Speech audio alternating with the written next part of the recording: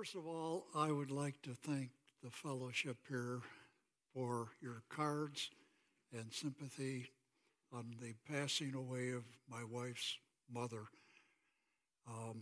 It's been a tough time, but it's been a lot easier knowing of the love of the family we have here. Thank you very much. Today's message is repentance. It's an act of forgiveness and of healing. It's a tough message. It's one, if you want to learn something, teach it. And I wish we could make every one of you take a topic and get up here and teach it to us. You would learn more than we would, okay? That's a fact. Why did I choose repentance? A lot of it had to do on a springboard from Glenn Ewart's talk last week on assumptions. You remember he looked at some of the painting, looked like people just took paint and splashed it, and it was a piece of trash until he got to meet the master of the painting and learned it was very valuable. Well, repentance is a little like that, and I'll give you an illustration. It happened to me a number of years ago. I was an elder in a church, and I was in charge of baptisms. And a fellow came up to me, and he wanted to be baptized. Now, I happened to know that this fella was living with another woman, and they weren't married. Not only that, but the woman was married, but separated at the time. And so I looked at him and I said, I'm sorry, I can't baptize you unless you repent of your sins. And he looked at me kind of strangely, and then he said, well, I don't know. I said, are you willing to repent of the sin? And he said, no. And I said, I cannot baptize you.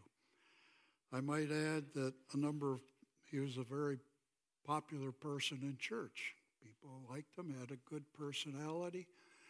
And I took some flack from some people on that. And I held my ground. Well, several months went by, and this had all kind of washed over. And the pastor of the church came up to me and he said, I got to tell you this. But he said, you remember you talking to the fellow about not being baptized because he didn't repent? I said, yeah. He said, well, he told me he didn't know what repent meant.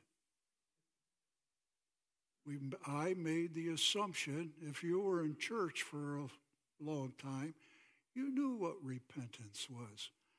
And I thought, we do that all the time.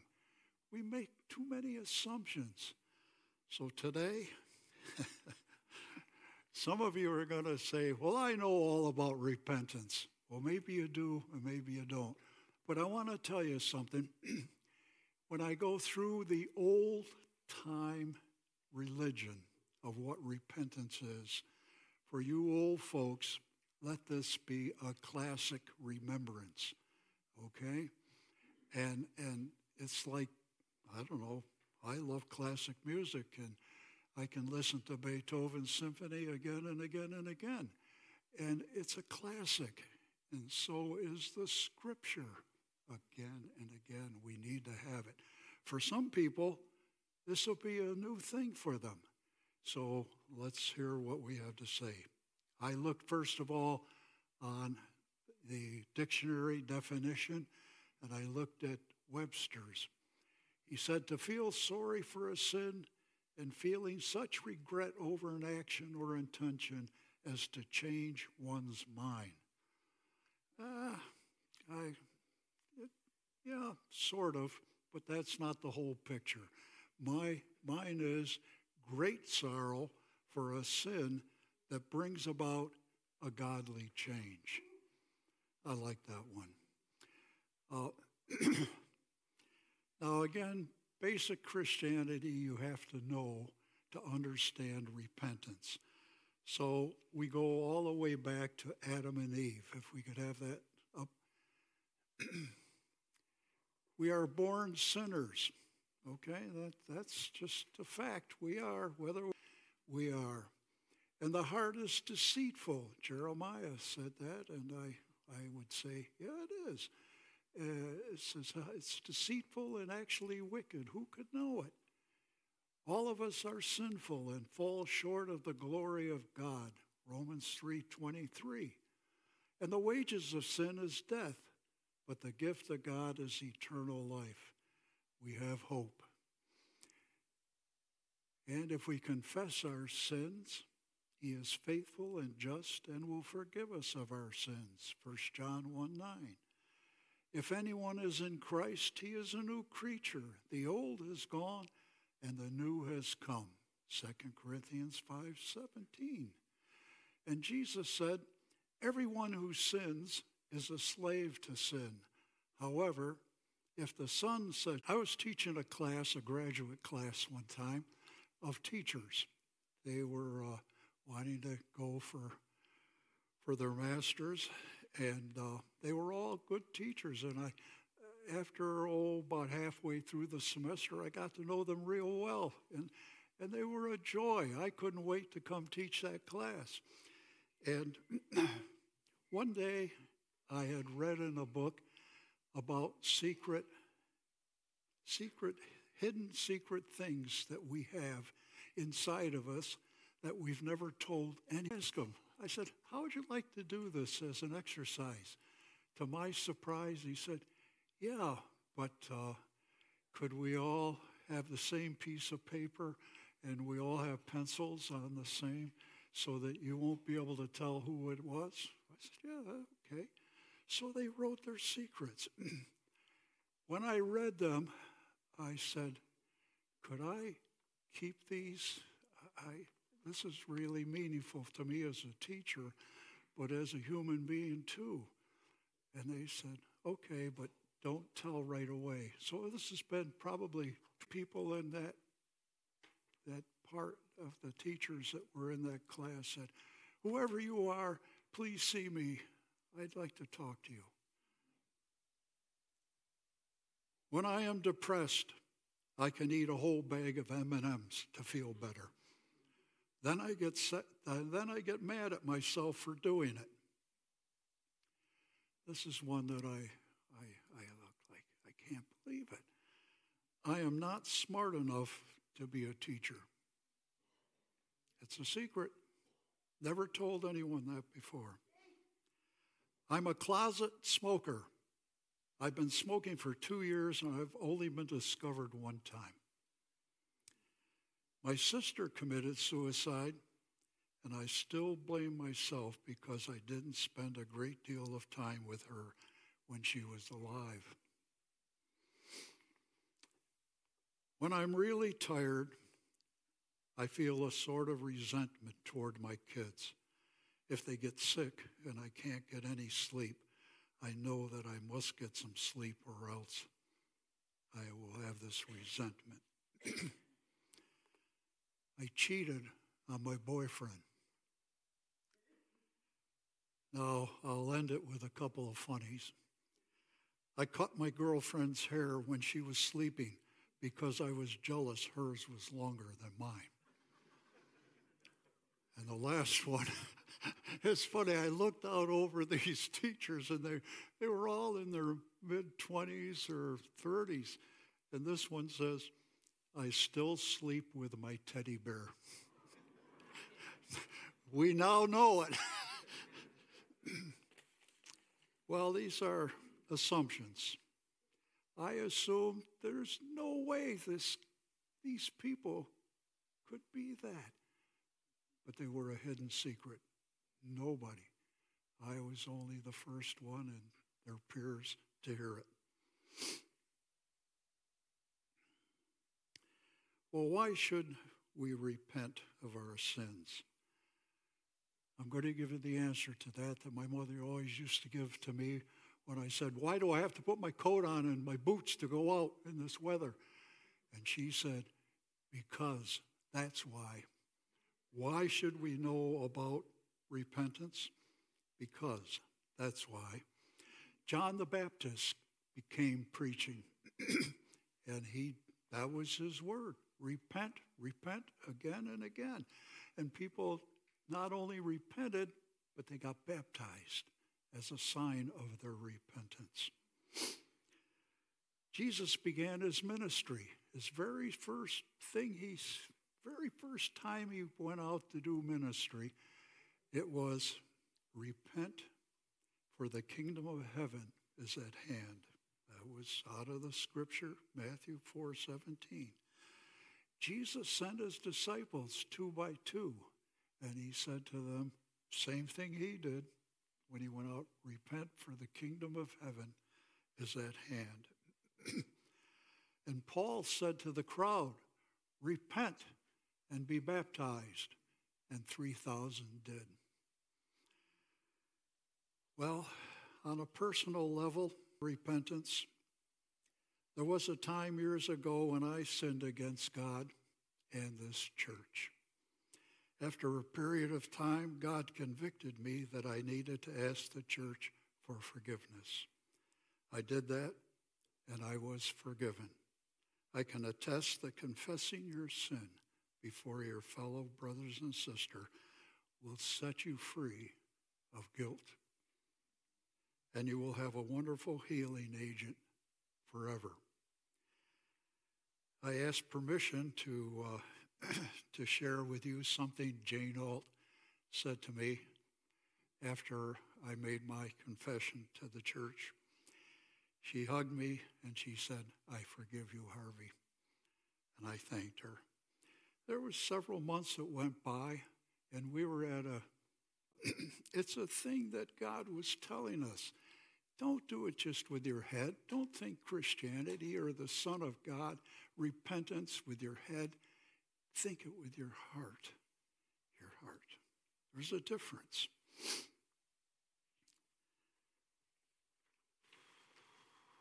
If we could put up on the screen some possible false assumptions people made regarding, they're good, they're nice. They don't need repentance. Those that are joyful and they smile a lot, yeah, these are good people. And how about they're a member of an ideal Christian family? Why would they need to repent? They have all this great teaching within their family.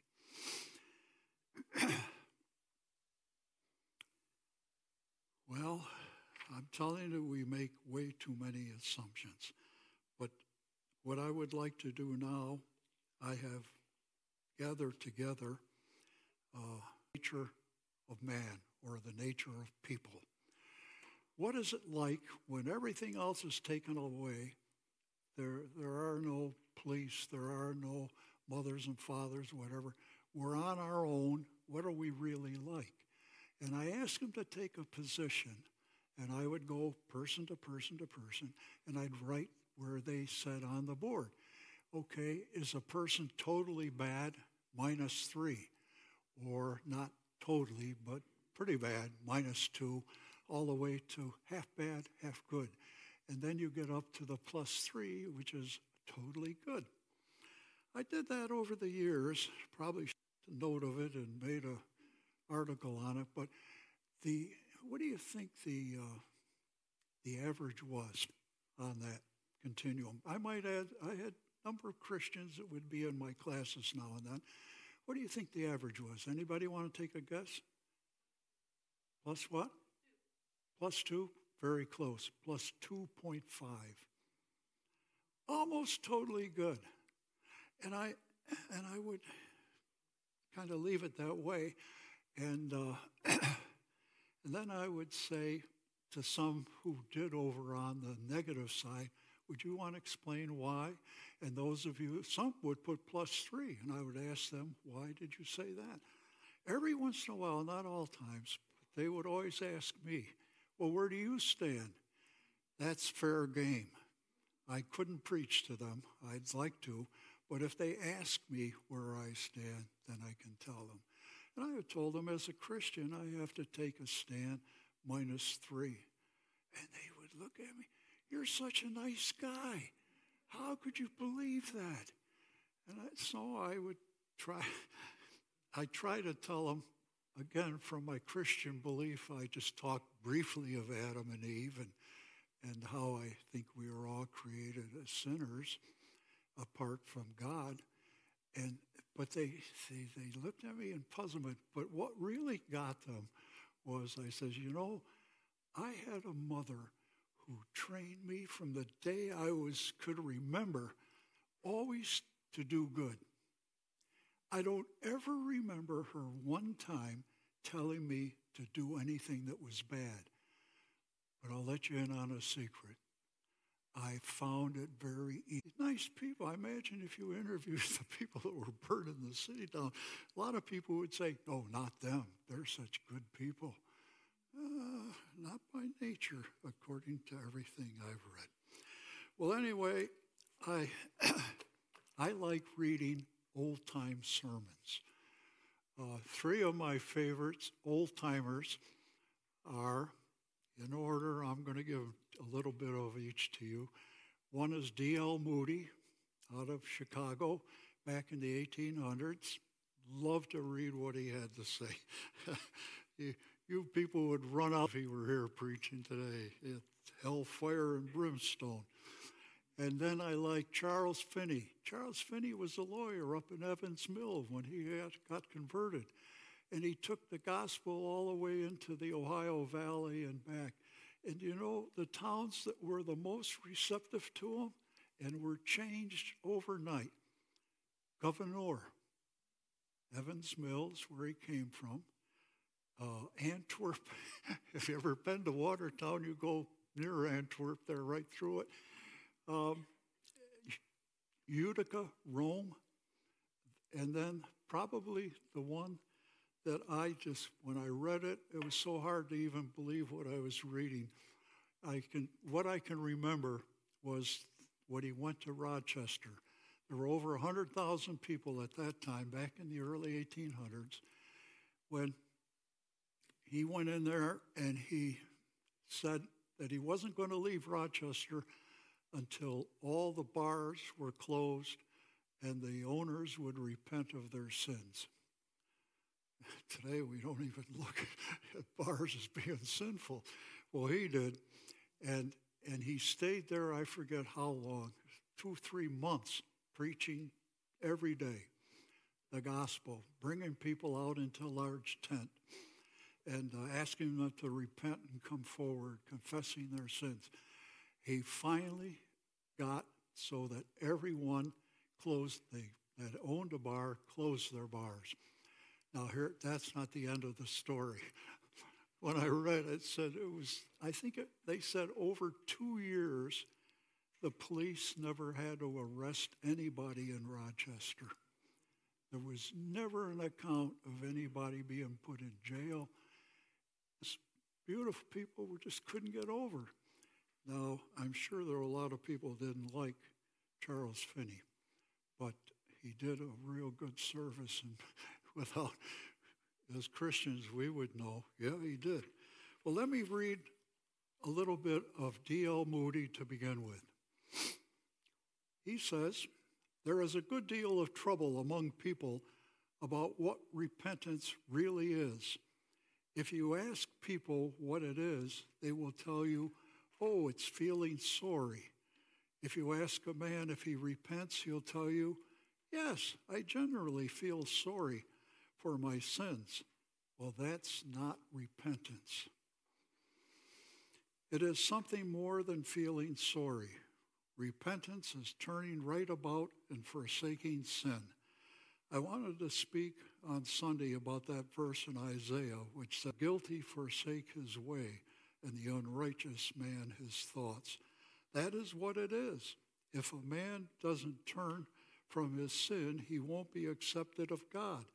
And if righteous doesn't produce a turning point, a turning from bad to good, it isn't true righteousness or repentance.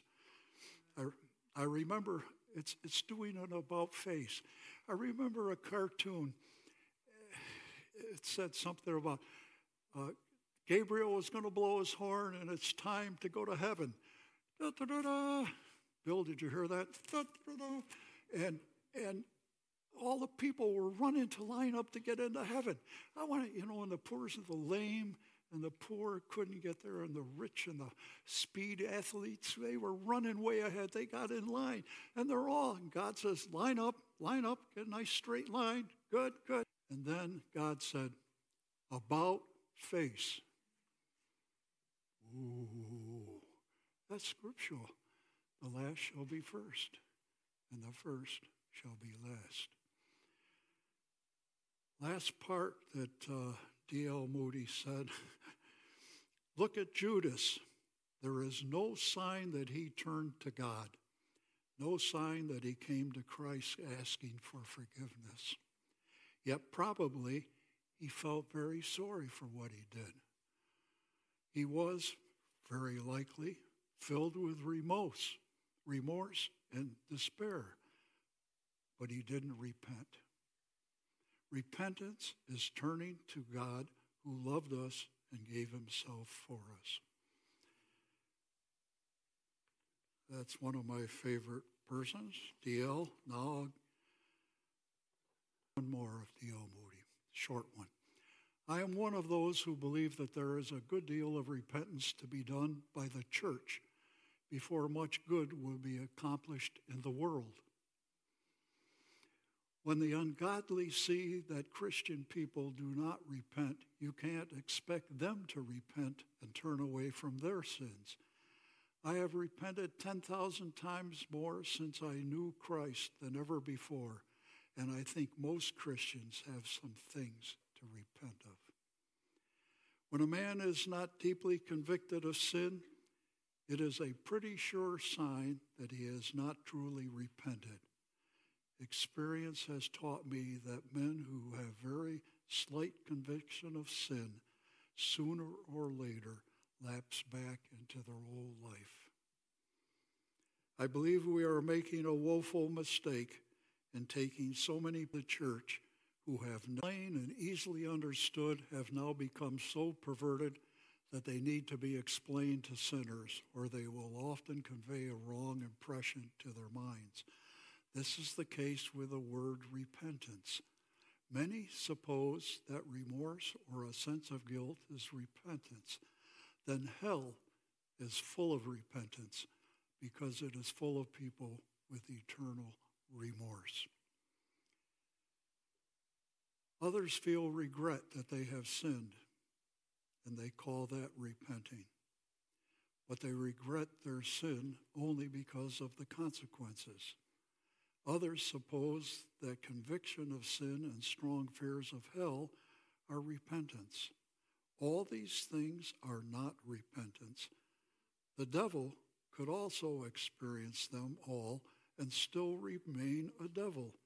Repentance is a change of mind toward God and sin. I would like to call the music ministry up now. I want to read one more on Billy Graham.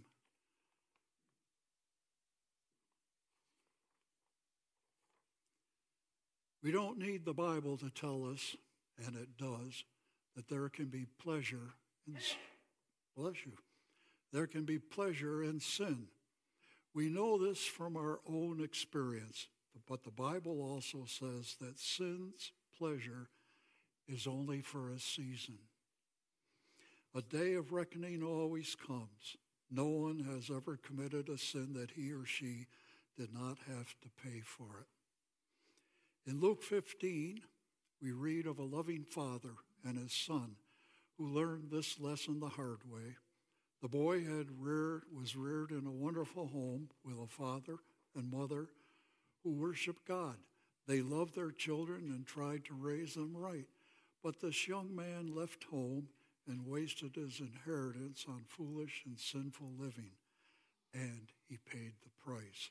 Eventually, he found himself living in a pig pen and eating with the pigs. That is how low he sank before he repented and headed back home. What sin do you need to leave behind?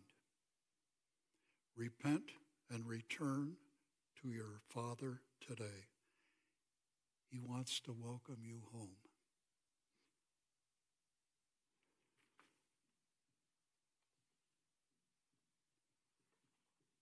I've asked the music ministry to come forward because I've asked them to play a couple of songs. We're going to, I'm going to ask for an altar call. Those are the days of old. We used to have those almost every church service. People to come forward to the altar, and some kneeled, some didn't. But I'm going to ask for an altar call today for you to come forward. And the Bible tells us to confess our sins one to another. James says that. And maybe you need to forgive someone, but haven't because you were hurt and you're still angry to this day. Time to repent and forgive. And now is the time. We don't know what tomorrow will bring us. Maybe you have guilt of some unforgiven secret sin, like the teachers. There are things you have felt sorry for, but you've never repented of them. Maybe you've played the Christian game, but never have publicly submitted your life to Christ as Lord and Savior beyond your head knowledge. I want to invite anyone who would like to come forward. And I'm going to have Glenn and Beverly. Would you come up, please? And Bob Ludlam is going to be forward, and they will be praying. You have the invitation to come, and come with a repentant heart. If you need prayer for healing or anything else, you may also come forward.